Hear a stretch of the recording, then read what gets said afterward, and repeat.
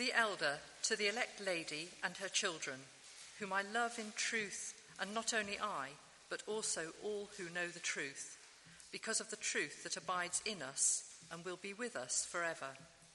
Grace, mercy, and peace will be with us from God the Father and from Jesus Christ, the Father's Son, in truth and love. I rejoice greatly to find some of your children walking in the truth, just as we were commanded by the Father.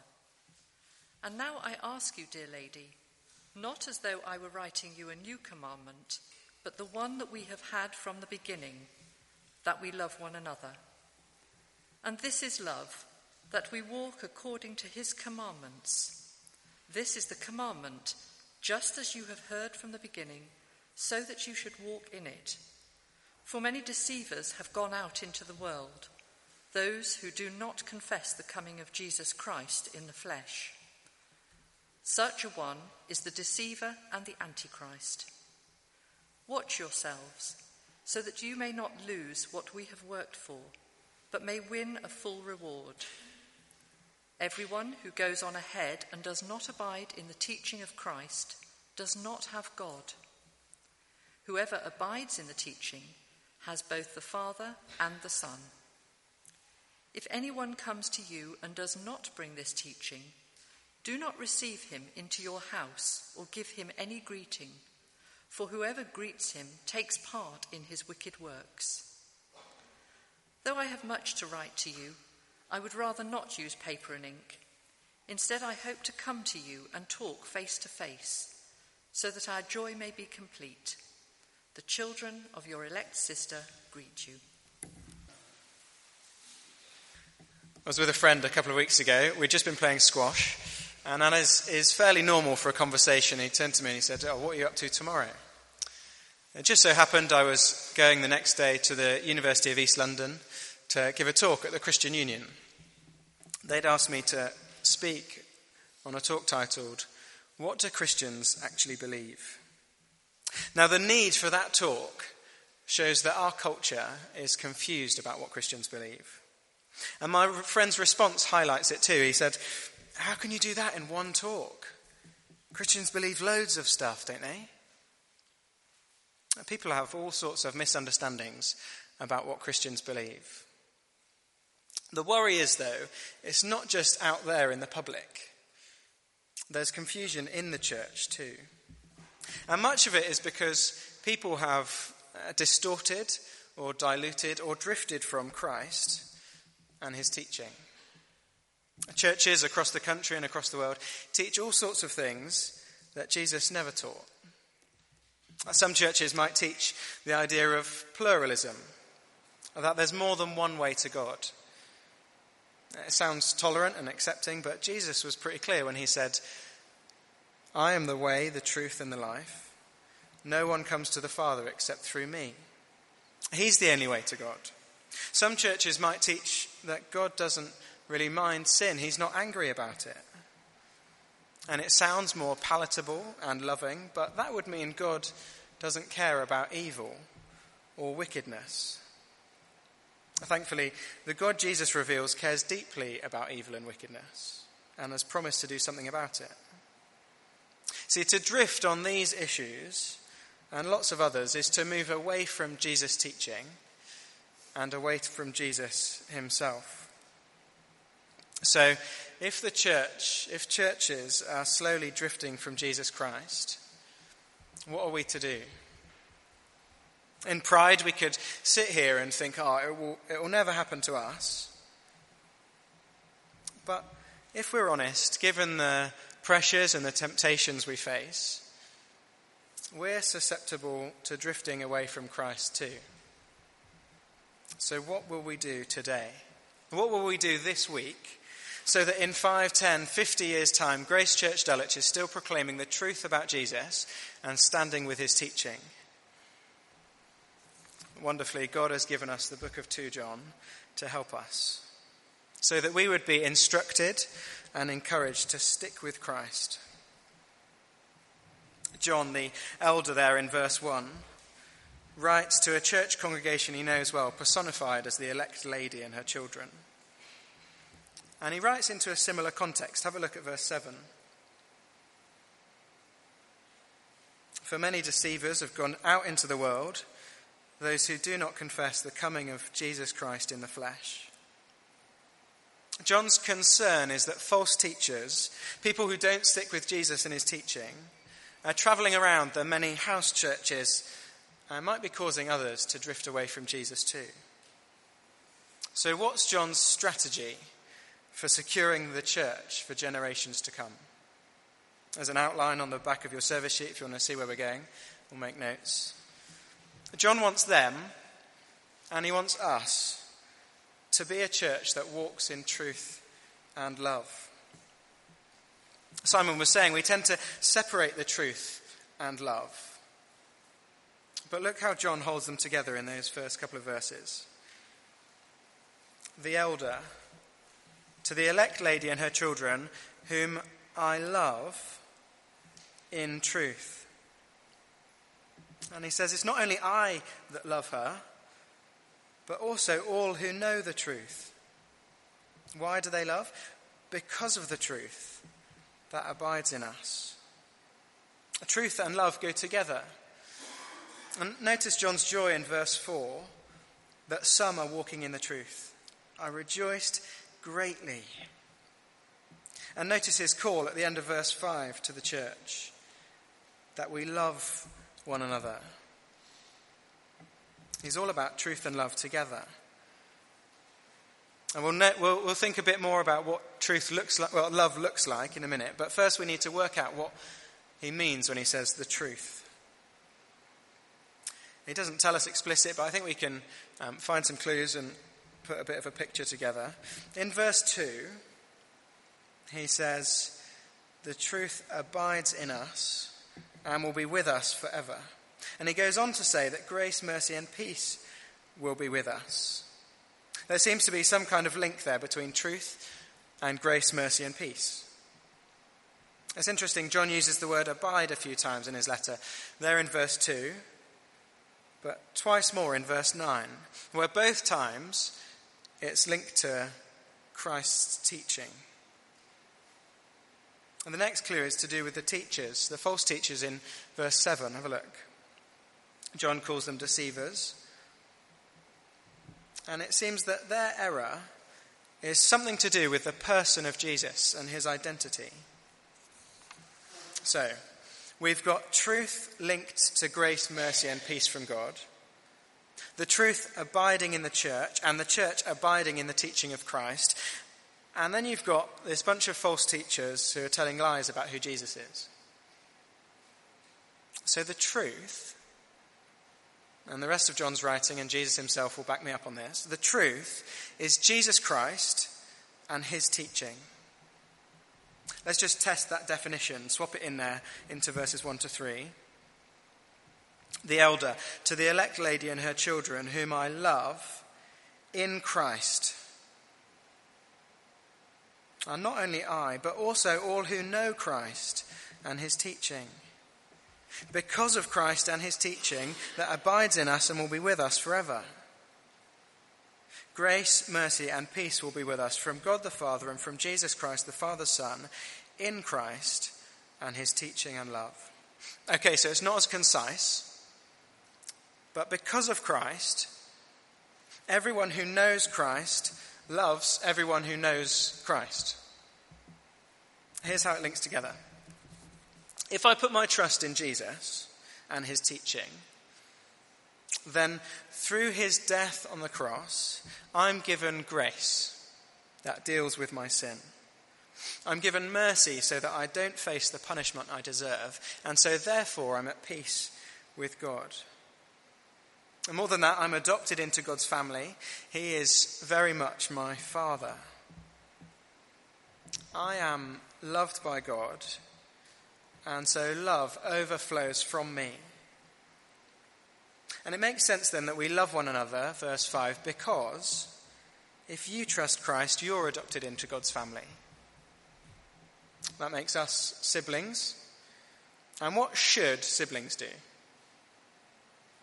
They love each other. Because of the truth, the church loves. So what does love look like? Have a look at verse 6. This is love, that we walk according to his commandments. According to John, the best way for me to love you is for me to trust Jesus and walk in obedience to him. Because if I'm seeking to live like Jesus calls me to, then I'll serve you. I'll put you first. I'll build you up. I'll encourage you to fight sin. I'll pray for you and with you, and day by day, I'll point you to Jesus. And then as you seek to love me, you'll do the same. So working together in truth and love, we'll build each other up and point each other to Jesus. And the church will be stunning, and it will be secure for the future. Now, we could go one of two ways when it comes to securing the church. We might be tempted to be truth Christians. Let's not worry about love, as long as everyone understands the nitty-gritty details of the truth. We might be tempted to be love Christians. Let's not worry too much about Jesus and what he says. Let's just make sure we love each other. We might be tempted one of those two ways, or it could be we're just not too fussed about truth, and we don't really worried about loving each other either. Wherever we fall, John wants us to see the real solution is to hold truth and love firmly together. See, truth without love is cold, judgmental, and harsh. And love without truth appears to produce this nice, undiscerning, accept everyone and everything culture, but in reality, love without truth is not real love. The doctor who doesn't tell you you're sick doesn't care about you. The parent who knows there's an amazing roast dinner coming later but lets you gorge yourself on naff-rich teas just isn't loving you very well. That's why John writes in truth and love to encourage and to warn. Now the flow is that truth leads to love, and the two can't be separated. So we need a high priority on truth, Christ. But it must result in love for one another and for God. So if we're not loving, it's worth asking if we've understood the truth properly.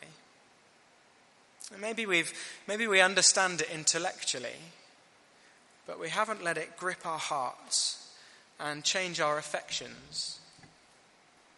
And if we think we can love people without regard for the truth, it's worth pondering whether we've grasped the wonder and beauty and seriousness of the truth of Christ. As John delights to see some walking in the truth in verse 4, I imagine he'd find it a joy to see so many at Grace Church Dulwich walking day by day in the truth too. I wonder if we're as encouraged by that as John is.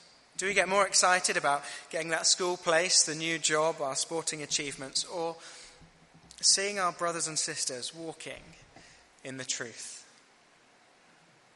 It's been great to hear from some of the teenagers who have just gone off to university that they're getting stuck into churches that are helping them to walk with Jesus and love each other. It's so good, isn't it?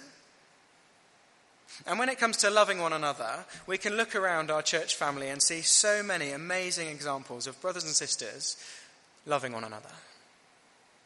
Where you love and serve others well, keep loving them.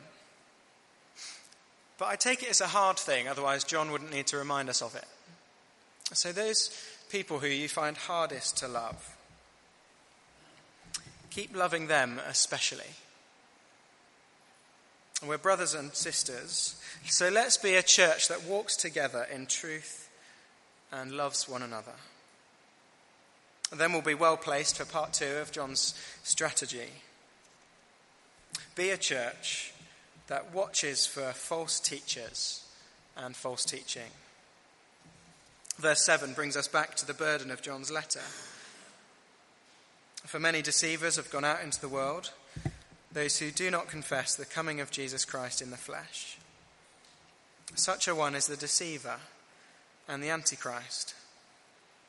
A bunch of so-called Christian teachers are going around these little house churches drawing people away from Jesus. Specifically, they're saying Jesus Christ didn't come in the flesh.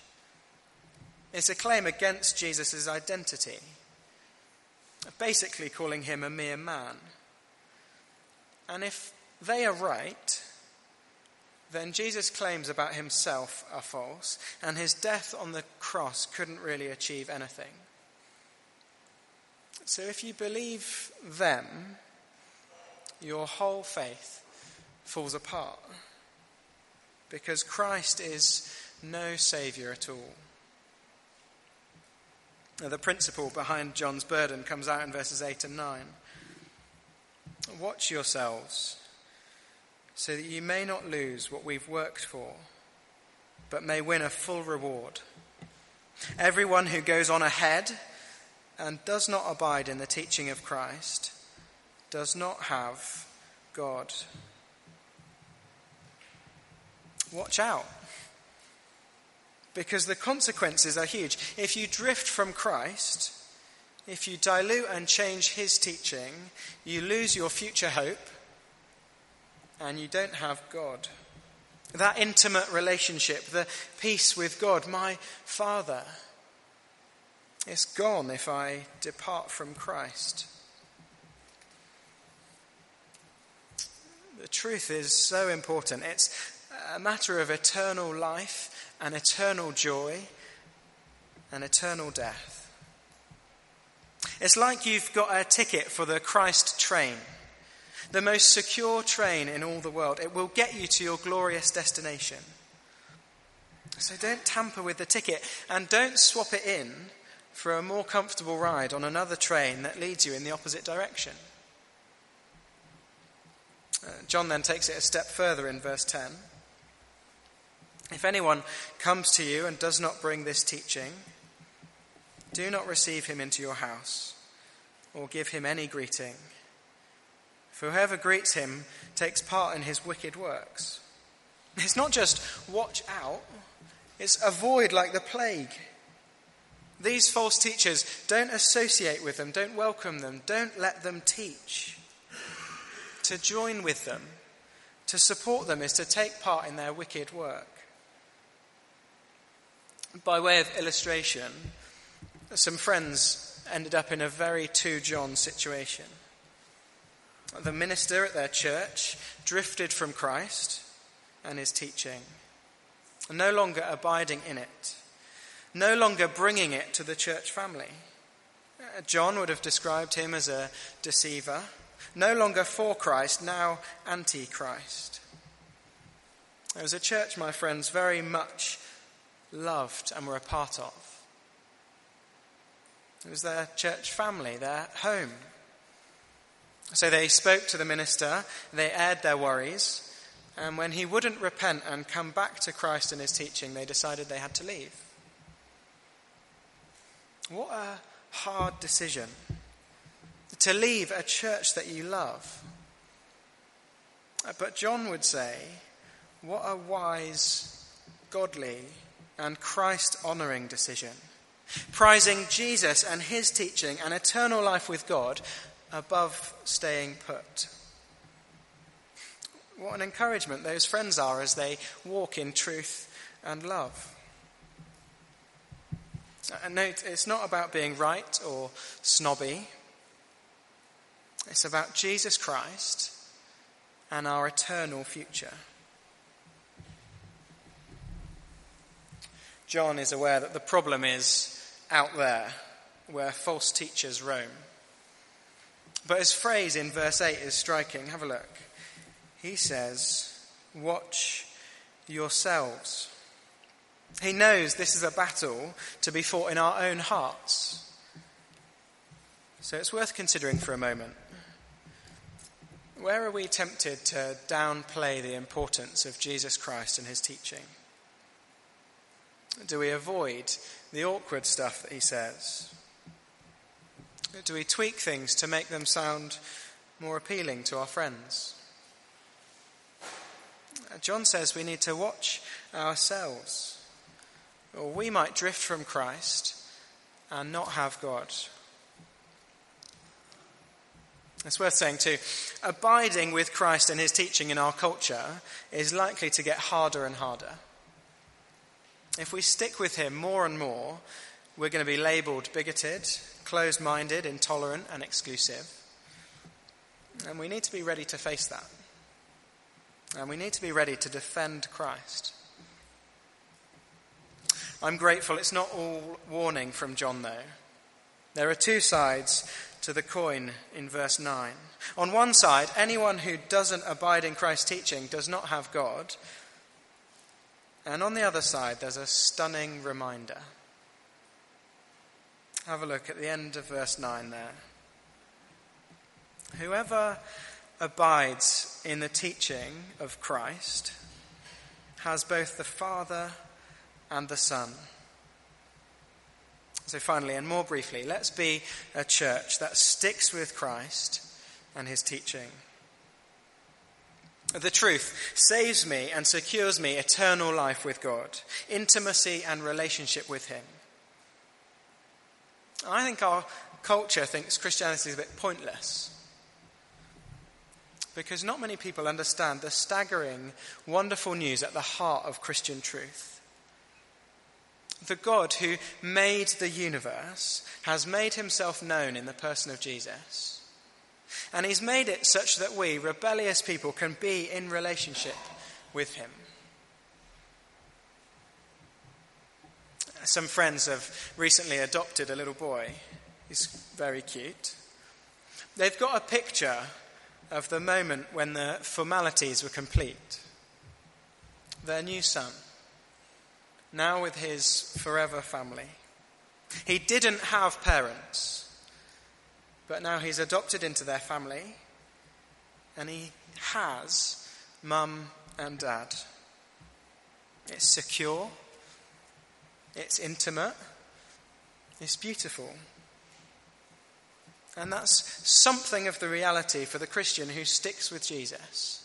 A secure, intimate relationship with God forever. So, stick with Christ. Stay on the Christ train. Don't get off. As Christians, we get to experience our relationship with God in part now as we enjoy our adoption into God's family, as we enjoy each other as brothers and sisters, as we call on our Heavenly Father in prayer, as we hear him speak to us through his word. But in the future, we'll know perfect fellowship with God again. Turn with me quickly to Revelation chapter 21, the last book of the Bible, page 1250. John's writing again. He's received a revelation from God about what is to come in the future. And he says this, Revelation chapter 21, verses 3 and 4. And I heard a loud voice from the throne saying, "Behold, the dwelling place of God is with man. He will dwell with them, and they will be his people, and God himself will be with them as their God. He will wipe away every tear from their eyes, and death shall be no more, neither shall there be mourning, nor crying, nor pain any more, for the former things have passed away." That is staggering, isn't it? God will dwell with his people in a perfect new creation. Stick with Christ, and that is your future. If you're here and you're not a Christian, can I invite you to explore the truth, Christ, and think about the future ahead. Life with God or life without him. Now, as a church, we can be progressive and forward-thinking in all sorts of ways. With our music, our technology, with the events we put on and invite people to. But we're not to be progressive about Christ. Instead, we're to be conservative Christians. Not in demeanour or temperament or character. Be charismatic and exuberant or don't. But do long for Christ and his teaching to be conserved, to be protected and faithfully passed on. That's one of the reasons we sing amazing old hymns and brilliant new songs that point us to Jesus, because we want to embed these truths in our hearts. It's one of the reasons the words of the Apostles' Creed are so precious. Millions of brothers and sisters have said those words for hundreds of years. They remind us of Christ and his teaching. And it's the main reason, week by week, we have talks from the Bible. We want people to be pointed to Jesus. So if the sermon doesn't call you to know Christ, tell whoever was preaching. Because the goal is that as a church family, we would know, love, and follow Jesus. Then we'll be a church that walks in the truth and loves one another, and is well equipped to spot and reject false teaching. As we know and stick with Jesus, the church will be secure for generations to come. Let me pray. Father God, thank you that you've given us your word, that it teaches us who Christ is, what he did and what he taught. And we pray, please, that you would help us to hold firmly to him and his teaching. Make us aware of areas in which we're tempted to drift from him and his teaching, and call us back. Help us come back to him. Please help us walk with Christ. Help us to love one another. In his name we pray. Amen.